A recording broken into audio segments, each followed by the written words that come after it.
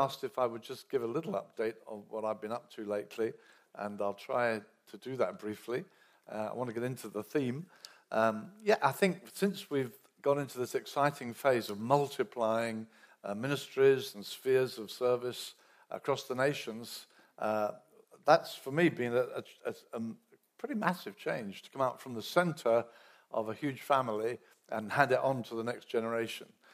So for me, when I got a new diary, for instance, maybe in January, in the past it used to be immediately you put in all the UK team meetings, the international team meetings, the local Brighton Church elders meetings, prayer and fasting, and within minutes it's like full. Now I get a new diary and it's like empty, and there's nothing prescribed, there's no kind of pattern. So my continual prayer is, Lord, your will, tell me what each time, show me.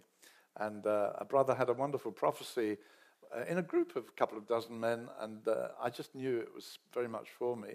And he said, I see a man, and he has in his back pocket a roadmap, and he keeps reaching for it.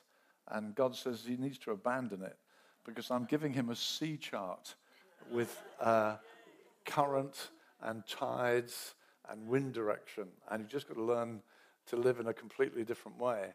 And it really spoke to my heart. And so I've been trying to learn to be in a much more unstructured life for me. I guess I'm still probably 60% in New Frontiers settings, in the various settings, internationally, the UK. But I think probably, I'm not sure exactly, some 40% of the time beyond New Frontiers, getting into situations which I think ultimately New Frontiers can come in behind and touch things. So God's opened some wonderful doors. I guess my last time overseas was Bulgaria, where they've recently translated God's Lavish Grace into Bulgarian. And I had the privilege of speaking to gathered people from quite a wide area, and then to a local church on grace themes, and to know that, hey, they've got the book in their own language is very encouraging. Next week I go to Missouri in the USA, speaking again at actually quite a large church setting, and again addressing some of these themes. And then I'm going up to St. Louis, where we've got our group of churches, the New Frontiers churches, the Midwest group. We started with one church in America, which we've done in a number of nations. One church in Mumbai in India, one church in Guadalajara in Mexico, one church in Cape Town, South Africa. Now every place they've been multiplied and multiplied and multiplied. In fact, I met with a guy recently who was on the very first, I think we called them New Life teams. There were 2 young men on that New Life team, which was with us in Brighton at the time. And he showed me a chart that I'd drawn for him at the time, showing the 26 churches we were working with in those days. And then he showed me another one which had 50 or so. And I mean, it's now impossible to say how many churches we're talking about around the world. We can't really keep up. So when I go to the States, I'm going to our people, the Midwest group. Used to be one, but now there's 3 groups across the States. And then I'm going across to New York to be with a guy who's written to me and said that in his multi-site church, all their cells have gone through this book and also gone through the Spirit-Filled Church book. Is there any way I could come and spend a few days with them? So that comes next. And then I'm going up to Boston, where, again, with New Frontiers churches, and spend some time in the churches there. And then we have our what they call the Northeast Celebration, which is their weekend camp altogether, the churches in the Northeast, which will draw them up from Boston and from a place called Portsmouth. Lots of towns in that part are all got English names. I looked in my diary, I thought, Portsmouth. I thought, I'm not going to Portsmouth. Of course, Portsmouth in America. So that's next for me. Later in the year, I'm going to Beijing to do a conference. I'm going to Qatar to do a leaders conference. So I'm going to lots of places that are new to me. Life is very, very busy, just as busy as before, but very different. And I'm used to being in teams. I love teams. Teams are, they're just wonderful. I've treasured being in teams. So it's a bit weird not being in a team anymore. I find that quite strange. So apart from my wife and me, we're a team. But I'm not in a team of guys anymore. So life, you have to learn how to navigate in a new setting. So thank you so much for the invitation to come. I'm so glad to be here. I'm happy to address the theme you've asked me to address. And we'll get stuck in, shall we, for this first session. I'm going to read to you one verse from Romans chapter 5, and then we'll begin to get into the subject. In Romans, Paul's arguing the gospel, really, setting out the gospel in a wonderful way, and it's quite difficult to interrupt him once he gets going. But in chapter 5, he's particularly comparing and contrasting the results of Adam's disobedience and how one man wrecked the human race. He defiled the stream. We've all come from that stream now. We're all children of disobedience. How one man then wrecked the human race. And yet, in chapter 5, he's all comparing with this other one man, Jesus, who has set it right for us and made us accept it. And if you read the whole chapter, which I'm not going to do, you'll find he just keeps on saying the one did this, the other did that. One did this, the other did that. We're going to read one of those verses, and then we'll take it from there. So verse 17 of Romans 5, if by the transgression of the one, death reigned through the one, much more those who receive the abundance of grace and the gift of righteousness will reign in life through the one, Jesus Christ. Let's pray. Father, thank you so much for all that we've been singing about your marvelous glory. We love these themes, Lord, the lion and the lamb, your frightening power, your tender mercies. Lord, we're just full of wonder at who you are, your awesome majesty, and yet your tender kindness towards us. And Father, we just come to you right now. Thank you for an open Bible. Thank you for an appetite to read it and spend time in your presence. We acknowledge that's all come from you, Lord. And we ask right now, Father, please, for the help of the Holy Spirit. Please come, Holy Spirit. Rest upon us now. Lead us into truth. Inspire faith in our hearts. Bring clarity of revelation. Lord, we want to be the better equipped to serve you and enjoy your love. So, Holy Spirit, lead us, we pray. We ask it, Father, in Jesus' name. Amen. Amen. So this verse I read to you has a beautiful phrase in it. It says that we will reign in life through this abundance of grace and free gift of righteousness. Reigning in life is a vivid phrase, isn't it? It speaks of kind of being on top, not under the circumstances, but reigning in life. I love it. It's a very, very vivid phrase. It's not the only one in our Bibles that speaks like that. Elsewhere it says that we are more than conquerors through him who loved us. We're not just conquerors, we're more than conquerors. Again, very vivid phrase. It says elsewhere, he always leads us in his triumph. So what a life we're living, always in triumph, more than conquerors, reigning in life. And that's describing the Christian. That's what it is to be a Christian. And I guess for most of us, we love those phrases. They kind of resonate in our hearts. We think, yeah, that's what I was called to. And yet so often, we also feel, if only. That's. I'd love it if it was more like that. I wonder if, I wish that's how people would describe my life more. And we kind of feel that's kind of out of reach for us.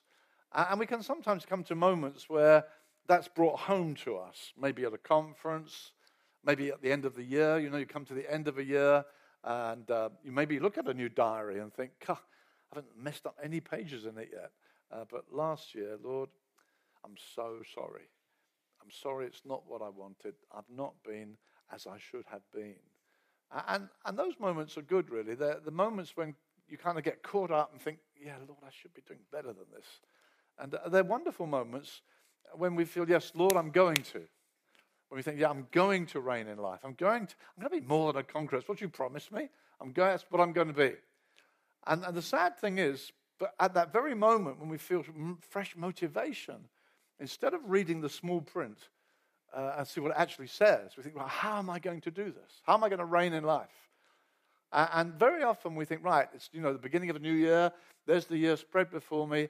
I'm going to reign in life. And in that very moment, we tend to kind of think, well, I'll add some stuff. What shall I do? Well, I'll get up. I'll get up an hour earlier in the morning. I'll pray longer. I'll read my whole Bible this year. I'm going to read the whole Bible this year. I set myself some rules to live by. I say, if I can keep these laws, I'll reign in life. That's the way, that's the path we tend to go down. I'll set myself some laws. If I can fulfill them, I'll reign in life. And Paul says to us, no, that isn't the way. And he says some pretty radical stuff. He says, you who be justified by law have fallen away from grace. That's a radical statement. If we ever hear that phrase, he's fallen from grace, it tends to be because we had a conversation. So, have you seen John lately? No, he's not coming anymore. I think he may have fallen from grace. And we tend to think he's backslidden. But Paul says falling from grace is when you start being legalistic. You start adding things to your faith. You start saying, well, to make myself complete, I'll add these other things. And he says that in the book of Galatians. Now, it's quite good to remind yourself about the book of Galatians, because Paul wrote that whole letter. We could spend the whole day looking at Galatians because it touches on the same theme. And what happened was Paul went to Galatia. He preached the gospel. And you can read in chapter 3, it says they received the Holy Spirit, signs and wonders were happening around them. I mean, this church got off to a great start. God came. The power of God was present. They're clearly Christians. And then Paul, being an apostle, says, well, I've established you. God bless you. I'm going to go and do it again. I'm off to another town. And when he leaves, the Judaizers move in behind him. Now, Judaizers would have been Christians, yes, but Christians with a very Jewish root, who've perhaps not really understood the gospel very clearly. And so they come in behind Paul and they say, hey, this is great. You Gentiles have received our Messiah. This is wonderful. Our Bible's told us, our prophet said Gentiles would come and receive the Messiah. This is great news. You've done well. Welcome to the family of God. But we have walked with him for years. We've known him for centuries. And if you're going to be really accepted, some things you need to do. And they're thinking, what? This is what you must do. You must be circumcised. You must keep the Sabbath. You must keep the feast days. And you shouldn't eat pork and that stuff. And so they start adding things to let them make sure they're accepted. And Paul hears about it. He hears that these people who've been saved by Jesus, he says in Galatians 3, the cross was publicly placarded before you. I set forth Jesus crucified. And you're full of the Spirit, signs and wonders were happening. Are you trying to make yourself complete when you're already at home with God? And he's furious. He writes this furious letter. And he says to them, who's bewitched you? I mean, it's a strong word when people are saying, keep the law. You're being bewitched. You're so missing the point. And he's furious that they're obscuring the clarity of the gospel by making it more like a rule-keeping religion, that they're missing the way. Now that, beloved, can happen today in the modern church. So it's possible that you can be saved. Maybe imagine yourself as someone who's, you've met a Christian at work. Maybe you think, wow, she's got life together, something about her. And you say, well, what is it with you? Oh, I'm a Christian. What's that mean? Well, come up to our church. You come to church, and they're all a bit like it. You think, wow, they're peaceful, happy. What's with you people? And you think, I better clean up my act. I better stop this and cut that out and change the way I talk. And you try and sort yourself out, and you find you can't. And then one day you hear the gospel. Just as I am, I can come. And you think, well, I don't have to, just come, just receive Christ. And you think, wow, why didn't anybody ever tell me this before? And you come forward, you receive Christ, you get saved, you're born of God. And then someone comes along and says, hey, you just become a Christian. Yeah, I've just become a Christian. Oh, I'm so pleased for you. Can I help you? Yeah, please help me. There's some things you must do. Oh, yeah, you must read your Bible every day. Okay. And you must pray. Okay. And you must, I wouldn't wear those kind of clothes, okay? And I shouldn't really do your hair like that. And you're saying, okay, got it, okay, got that, yeah, okay, yeah. Thank you so much. I feel so wonderfully released today. And you think, what happened to me today? Did I get saved, or did someone put a whole load of stuff on me? And so we get confused. What is it? What is it to become a Christian? Did I take on a lot of responsibility? What happened to me? And this confusion, actually, it's a confusion of law and grace. That's the confusion. And that's what we're hoping to sort out today. That's a confusion that comes. Paul says in Romans 6, sin will have no dominion over you since you're not under law, but under grace. Now that can be a very radical statement. You're not under law. What do you mean not under law? Jesus said this, the law will never pass away. And here's Paul saying you're not under law. You think, if I said here this morning, how many here believe that Christians are under law? Put your hand up. Or how many here believe Christians are not under law? Put your hand up. I think we'd be going, what's Mike doing? Oh, yeah, okay. What's Ben doing? Oh, okay. Oh, yes. Because we sometimes think, well, Jesus said it would never pass away. So, where are we in this? What's our relationship? How are we accepted with God? Is it by doing these things? And that's the big issue. Paul says in Romans 10:4, Christ is the end of the law to everyone who believes. Christ is the end of the law to everyone who believes. Now we need to know, what does that mean? What does that mean? And I'd just like to invite you to turn with me, if you like, to Romans chapter 7. I only read you one verse before. I'm going to read you half a dozen verses now.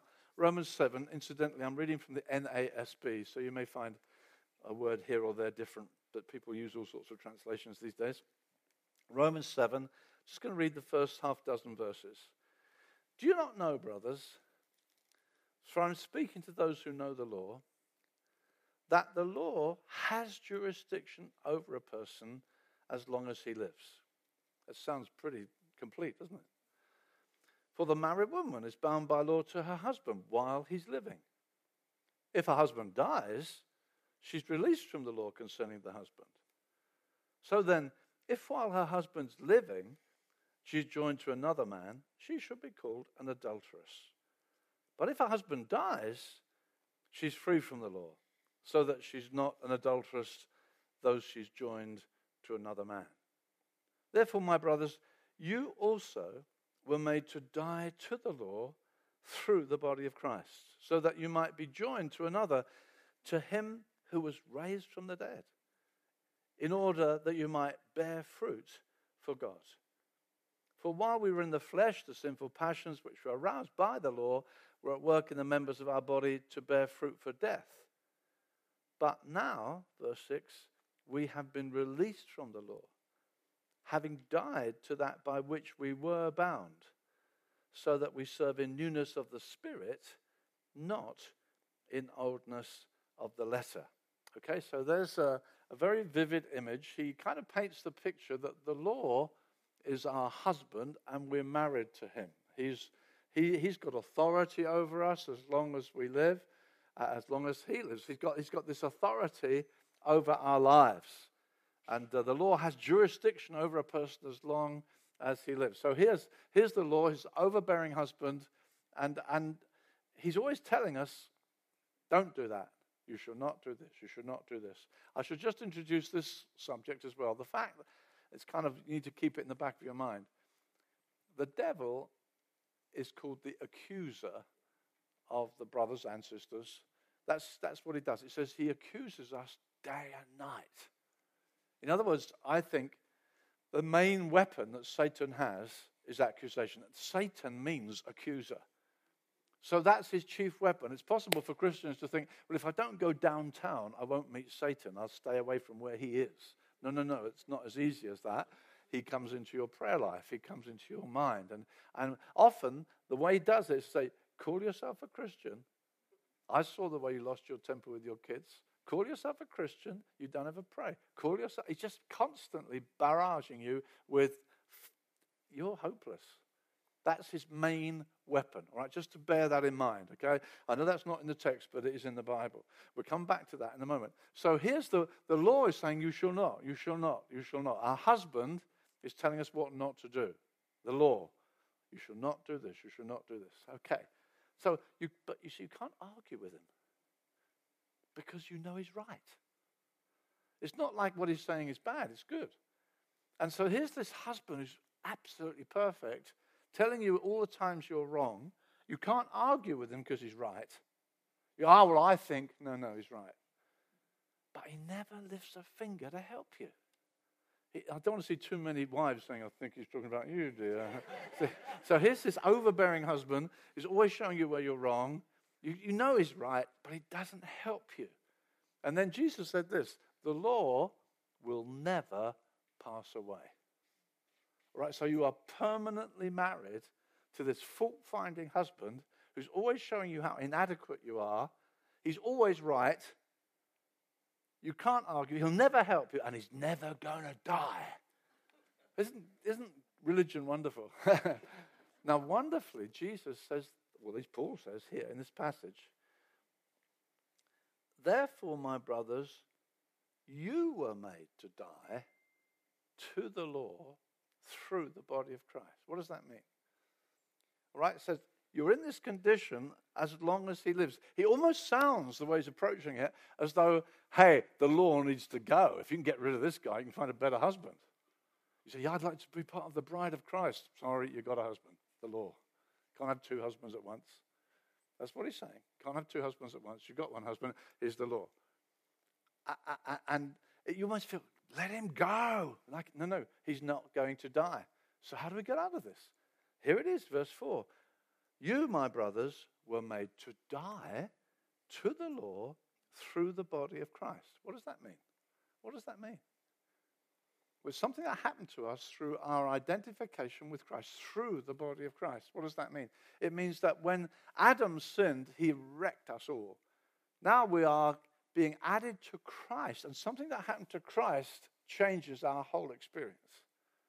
What happened to Christ? Well, he had two relationships with the law.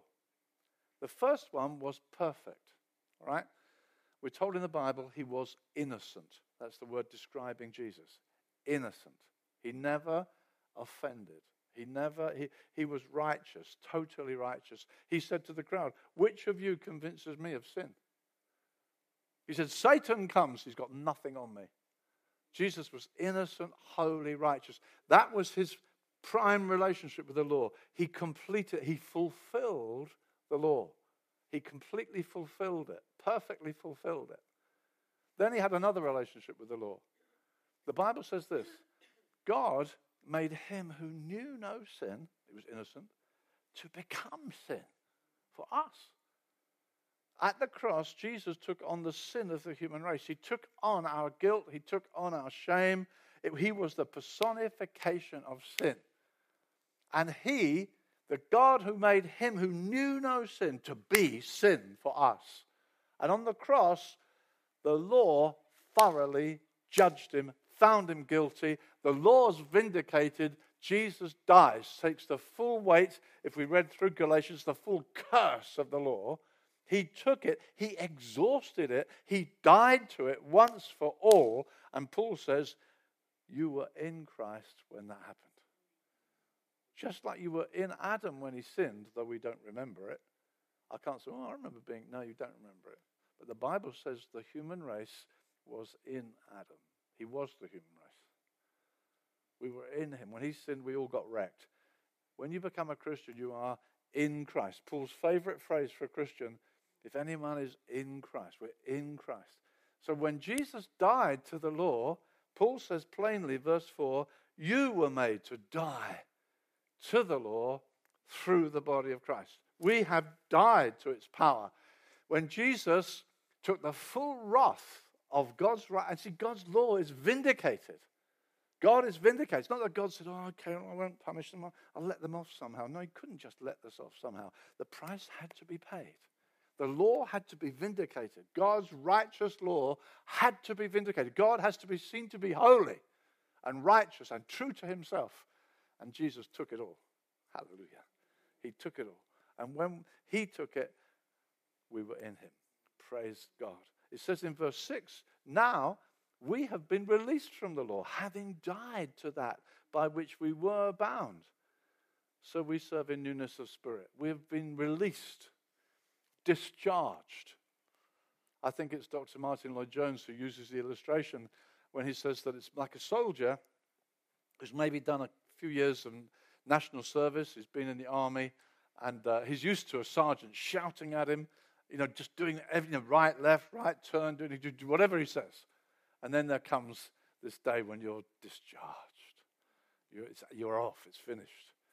And he paints the picture of a soldier with his jacket over his shoulder, no tie on, he's just strolling over the parade ground, and suddenly the sergeant comes around the corner and says, "Soldier!" He says, "Sarge!" Wait a minute, I'm out of here.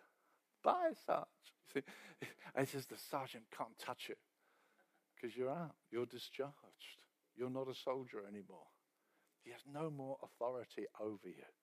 And that's what this word is saying. You have been discharged. The law has no more authority over us. It's no longer our way of relating to God. We have been discharged from the law. Hallelujah. It's incredible freedom. It says in Galatians 5, for freedom Christ has set you free. Stand fast in that liberty. Don't yield again to the yoke of bondage. God's brought us out into freedom. So what do? Do we kind of float around and think, yeah, I'm just a lawless character. I'm out here. Well, let's read the whole verse. Verse 4 says this. He says, verse 4, you died to the law through the body of Christ. Now, this second half of the verse is very important. So that you might be joined to another, to him who was raised from the dead, in order that we might bear fruit for God. Now, there's three pretty big phrases there. You died to the law so you might be joined to another. In other words, you got rid of that husband, not by the husband dying, amazingly, but by our dying. Paul says elsewhere, the law is good, providing you use it lawfully, knowing it's not for the righteous, but for sinners. The law keeps on declaring God's holy requirements. The law lives on. The law keeps speaking. But we, who are in Christ, have died to the law. It keeps speaking. It's not for the righteous. It's for sinners. See, some people say, well, yeah, we know the law can't save, but once you're a Christian, you need to go back to the law to sanctify. No, that's not what the Bible teaches. We've been discharged from it. We've been discharged from it. Why? So that we can be joined to another. In other words, this marriage analogy is still there. We're now going to be joined to a new husband. Who's that? The one raised from the dead. Well, there's no points for guessing who that is. Eh? So we're joined to Jesus now. We're joined. We've got a new husband. It's using marriage language. We're joined to him in order that we might bear fruit. Now, fruit bearing has not been mentioned thus far. All this stuff about the law, there's no reference to bearing fruit. See, the law didn't make us bear fruit. And that's what Paul says quite plainly in Galatians 3 and verse 21. Let me just read that verse to you. It says this, if a law had been given which was able to impart life, then righteousness would come by the law. If a law had been given that can impart life. You see, if the law can actually impart life, then let's go to the schools. Let's get in among these teenagers. Let's go and tell them, you shall not bear false witness. You shall not steal. You shall not. Just tell them. If the law can impart life, let's change all these youngsters by telling them the law. He said, if a law had been given that could impart life, then righteousness would come by the law. But the law doesn't impart any life. The law is an impotent husband. He doesn't impart any life. He just tells you where you're wrong. He can't change you. So happily, we've died to that husband that we might be joined to this new husband that we might bear fruit. We found a husband who's not impotent. We found a very potent husband. He says this, abide in me and I in you, you'll bear much fruit. We're called to a new relationship. We're called to one, not letter, but the Spirit that imparts life. See, the law never said to you, my peace I give to you. The law never said that. Jesus says that. He's a much better husband. My peace I give you. These things I say that my joy may be in you. He pours out his love into our hearts by the Holy Spirit. This is a better husband. So how do I live the holy life? Oh, we must go back to the law. No, it's impotent. How do I live the holy life? Get very close to your new husband. Let him impart life into you. Jesus said, he uses a different analogy, the one of the vine. We sometimes miss the point because it says if you abide, and we tend not to, I abide in Lowestoft. We don't use that language. It's kind of a religious word. It's meaningless a bit.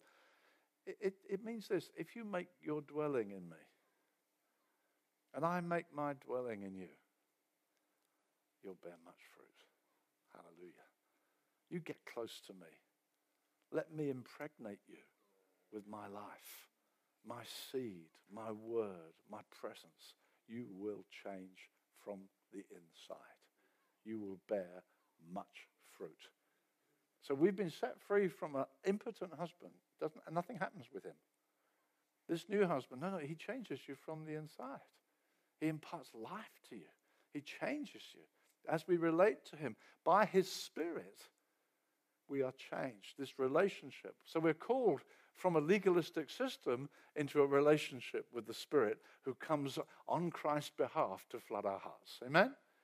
That's what we're called to, beloved. So we don't go back. You see, sometimes you say to a Christian, how are you going? How are you getting on? A bit up and down. I think we're not so much up and down as husband to husband. We think, I'm not doing very well. So we put ourselves back under the rule book thing, thinking that's how, and I'm not keeping the rules for it. That's not the point. You've been discharged from that. See, sometimes we're like that. We think, Lord, I'm so sorry, I've not done well. And it's like, Lord Jesus, I'm not really walking with you like I should. Lord, I'll do this, I'll do this, I'll do this, I'll do this. Then will you be pleased? It's like saying to your new husband, I'm sorry we've not done well lately. I'll just develop my relationship with my old husband a bit. Will that keep you happy? I think not. I think you missed the point. See, Jesus is the way. We don't need a way to the way. He's the way. He's the one. He says, even to the backslidden church at Laodicea, he says, I'm standing at the door knocking. If anyone hears my voice and keeps the law. No, if anyone hears my voice and opens the door, I'll come into him. I'll fellowship with you. I'll sup with you. I'll be back in your life. Then you'll be fruitful again. Jesus is the way. He said, I'm the way. So we've been discharged from that old way. We have been set free from that. So we reign in life, beloved, because we don't keep putting ourselves under the law. And as I mentioned earlier on, how Satan gets hidden in there and says, yeah, you're no good. You're useless. And we need to understand, no, that's not how we relate to God anymore. That's not the deal anymore. It's radically different. I know for myself, beloved, I was, I got saved and I was terribly backslidden at first. And I really had a crisis. I gave myself to God as far as I knew how. I got filled with the Spirit. I started serving God full time as a pastor. I'm getting on with it. But I'd never understood grace. I'd never seen it. And I'd been in ministry for some years, and I just suddenly saw this amazing grace. I'm not under law. And I used to get up off my knees praying, and the first thing I'd think was, why didn't you pray longer? Why was something? You think, am I doing enough? Am I really keeping you happy? Lord? Am I thoroughly accepted? And trying to do enough. Although I would, people probably would say, no, he's a zealous young man. I was, but I lived under this cloud. And I felt God showed me one day, there's no cloud. It's gone. You're totally accepted. I thought, whoa. It was like a load came off my back. I was so impressed with what Ben said at the beginning about where people have understood grace. it changes. It just causes you to surge forward because you're not under that kind of rule-keeping deal of trying to keep God happy. It says, we reign in life through the abundance of grace and the free gift of righteousness. I'll spend a little while on that before we close. The free gift of righteousness. You see, so often we're trying to deal with a thing we sometimes call condemnation. I feel a bit condemned, I'm not doing well. And we try to answer condemnation with sanctification. We say, I wish I was doing better. I wish I could improve my godly living. Then I get rid of condemnation. So if I say this right arm represents my consciousness of condemnation, I'm not doing well. So I said, well, I'll pray longer then. I've got to try and cover this over. I'll read my Bible more. I'll try harder to somehow cover over this condemnation. And then Satan comes and accuses you. Hey, I'm trying hard, I'm praying harder, I'm praying better, I'm doing better. And then he says, oh, have you heard about Jane? No, what about Jane? She fasts twice a week. Oh no, fast twice a week. Got to do that as well now. Oh, God. I remember once I used to commute to London every day to my job, and I heard about a friend of mine who went through the train giving out tracts to everybody. I mean, it just killed me. I thought, I've got to do that now. I've got to do that now. That is how everything. I thought, I've got to do that as well. It's like I'll never be acceptable. If I've got to do this, I've got to do this, I've got to do this. But sanctification or activity is not the answer to condemnation. What's the answer to condemnation? There's another Bible word, justification. We are justified freely as a gift. For those who are in Christ, there is no condemnation. Romans 8:1, there is no condemnation for those who are in Christ Jesus. Someone said when they read that and really understood it, they underlined it so much it went right through to the maps. It's like, wow! Do you believe that about yourself? There's no condemnation. There just isn't any, because I'm in Christ. There is no condemnation for us. And when we grasp that, and hopefully that will sink deeper into our hearts while we're together today, there is no condemnation. Then I'm a free agent.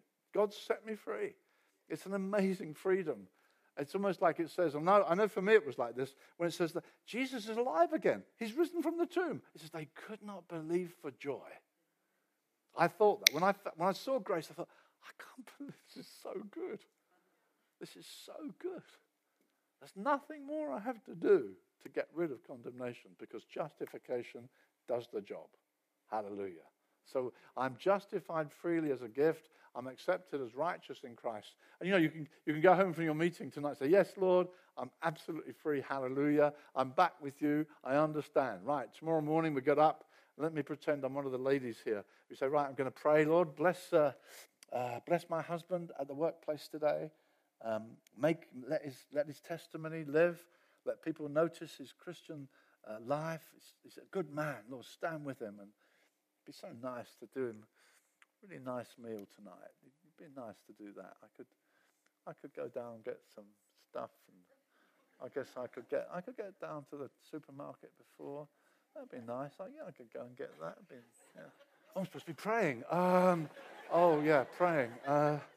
Oh, God. It's the missionary. The missions thing. Friday, it's the missionary, the missionary supper. Oh, God bless the missionaries when they come to us and they speak to about what's happening, Lord, in Africa. And, Lord, just open our eyes and stir us. And, Lord, as we have that supper together. Oh, yeah, the supper. I'm supposed to be getting the quiche. I haven't done it yet. I better get the eggs. I haven't got the bacon. I've got to do that. Let's get down to the store, yeah. Maybe I could get that at the same time, get that for my husband. That would be fun. And then Satan comes and says, "O mighty woman of intercession, are you prevailing in the heavens?" You think, prevailing in the heavens? I can't pray for toffee. I'm useless. My brain goes off and I'm terrible. And then I better get to my Bible reading. Where was I? I remember. I was 13 days behind, wasn't I? I was in, Leviticus, wasn't it? Leviticus, I remember. I do my reading. The priest shall remove from the offering all the fat of the bull of the sin offering, and the fat that covers the entrails, and all the fat which is on the entrails, and the 2 kidneys with the fat that's on them, which is on the loins of the lobe of the liver, which he shall remove with the kidneys. You see, and then Satan comes and says, getting a lot out of it, are you? And you think, I don't know what it's all about. See, I'm a useless Christian.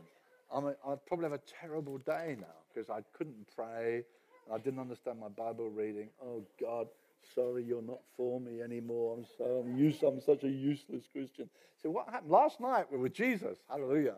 This morning, I'm useless. What did I do? You must have done something terrible in between. All you did was sleep through the night. All right. But now you're evaluating your Christian life on how well you're doing these things, as though you get points for it, as though your acceptance comes from it. You say, well, Terry, don't you read your Bible? Yeah, it's all Bible. I'm preaching to you. But I don't read my Bible to impress God. See, I don't need to. I found someone who's already impressed him for me. I'm not trying to impress God. I don't read the Bible and say, whole chapter this morning. Good, eh? You know, a few marks for that. Prayed for 20 minutes. Hey, 20 minutes this morning. No, I love to pray. I love to read my Bible. I don't do it to impress God. I don't need to. Jesus has impressed God. His perfect obedience is accredited to my account. Hallelujah. So I'm free to read the Bible for fun. I'm free to read it so I can understand some more. I'm free to pray because I want to get some answers to prayer. Not, I did my praying thing. See, beloved, we need to step right out of it into the freedom that's ours. So you can come. See, some people call these things the means of grace. And what they do is it's not means of grace, it's the stuff you do to prove you're a real Christian. And it's not, it's there to help us. Jesus is the Savior. He saved us. He's made us righteous as a gift. Hallelujah. Even in the Old Testament, they were told, prepare a lamb. And it had to be a perfect lamb, had to be with no disease, had to be perfect. And when they brought their lamb to the priest, they weren't thinking, I do hope the priest doesn't notice. This is all torn. I've got all mud here. All you're thinking about is the lamb. The lamb has to be perfect. All eyes are on the lamb, not your dirty sleeves. And he takes the lamb and thinks, is it blind? No. Is it diseased? No. Any broken limbs? No. And he would inspect the lamb. Then he gives the lamb back and says this, I find no fault in him. Hallelujah. There's nothing wrong with my lamb. I've got a perfect lamb. I'm accepted. I've got a perfect lamb. I'm accepted. I remember once I was praying, and as I was praying, I felt God reminded me of the story of Jacob, who came to his blind father, Isaac. Isaac was old and blind, and he had a son that he really loved. His name was Esau. He absolutely loved Esau. And Jacob's a crook. He's a cheat. And while Esau's out, he goes and gets Esau's clothing. He puts skins on his hands and pretends to be the son that the father loves. And goes to the father to get blessed. And I was praying one day and I felt God spoke to my heart and said, don't fear. See, Jacob's hidden in Esau's clothing. And he's scared stiff that his blind father will say, hey, wait a minute. What are you doing in there? Get out. You know, it's like, will he realize? And he's drawing near, and it says the father smells the clothing of Esau and touches it, and it's like, oh, my son whom I love. And I felt God said to me, don't fear that I'll find you hidden in the son that I love. I placed you there. I provided for you. And Jacob got totally blessed because he's hidden in the son that the father loved. And that's what it says in Ephesians chapter 1. We have been blessed with all spiritual blessings in the one the Father loves. We're accepted in the Son that he loves. Hallelujah. And when I pray, I often use that when I come to pray. I often use it. And I say, Father, just think about his obedience. Think about his purity. Think about the way he went to the cross. Think of the way he said, no, for this purpose came I to this hour. I was pointed to this. I drink this cup the Father's given me. Think about all that. And I'm hiding. It's like, feel these clothes. Get a good sniff of it, Lord. I'm hidden in here. I'm hidden in his perfect obedience. Hallelujah. I'm hidden in the perfect obedience of Christ, his spotless righteousness. His all his tenderness, that amazing life that he lived of perfection and innocence. I'm hidden there. Hallelujah. You can't improve on that. You can't add to that. That's why Paul was so furious with the Galatians. How can you add to perfection? You can't add to it. You mess it up. It's complete. John Bunyan, the famous Puritan who wrote Pilgrim's Progress, he said one day he was walking, he felt low, and he said he saw a vision of Christ as his righteousness. And he said in that moment he suddenly understood. He said it did not depend on my frame, was the way he expressed it. We hear that in that old song, I dare not trust the sweetest frame. It's like frame of mind. It's not a word we use so much these days. So it's not depend on my frame, not how I feel. He said, I realize if I feel low, I can't take away from his righteousness. And if I feel good, I can't add to his righteousness. Because Jesus Christ is my righteousness, and he's the same yesterday, today, and forever. So when I wake up tomorrow morning, Jesus is my righteousness. And if I sleep through my quiet time, he's my righteousness. He's my right. It will be every day until God brings me home. He is my righteousness. We stand complete in him. Hallelujah. That is the grace of God. That is the miracle of God's breathtaking grace. He has made us righteous as a gift. Amen? So we reign in life, beloved. We reign in life. We are called to freedom. This is the message of grace. Now we're going to spend another 2 sessions, and I've not finished yet. Grace is a huge theme. It's one of the reasons I brought with me God's lavish grace. Honestly, I was speaking to a university student at Brighton. I said, I feel a bit nervous recommending my books. He said, don't even think about it. He said, when lecturers come to our university, they say, I'm telling you this, but this is only one chapter of my study. You need to read the book to get the whole thing. And I'm saying the same. I would encourage you to get the book, get into it, work through the chapters, because as Ben said earlier, we kind of had to get it preached to us often, because there's something in us that kind of drifts back.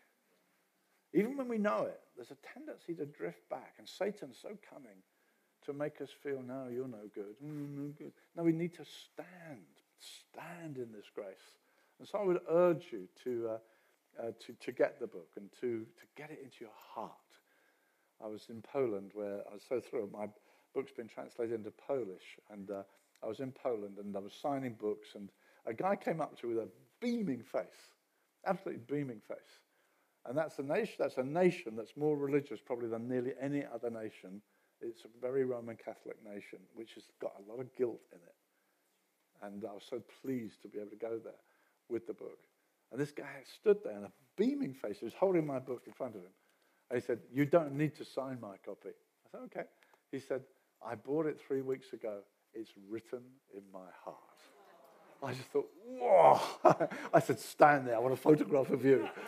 It's just, I've got this photo now on my phone. It's beaming smile. I've got it in my heart. I thought, yes. So I would commend that to you. And one or two Wendy's books. I didn't bring Wendy with me, but I brought some of her books. This one's for people who actually don't think they're readers much. There's sort of chapters, 2 pages. You read a bit, leave it on the coffee table. But it's fun and it's really helpful. But we're going to work through this step by step today. And I'm really believing with you. I've been praying so much, I hope you have too, that these days, today, we'd really grasp this and go out of here free and happy in what God has done. Amen. Let's pray. Lord Jesus, thank you so much for your amazing grace. Thank you that, Father, you've delivered us from the dominion of darkness, all its hatred, all its accusation, all its heavy bondage, guilt, condemnation. Thank you brought us into the kingdom of your beloved Son. Lord, we thank you so much. Father, we ask you right now, please continue with us. Bless us through our break as we fellowship. As we go through the day, let your mighty hand be upon us. In Jesus' name, amen.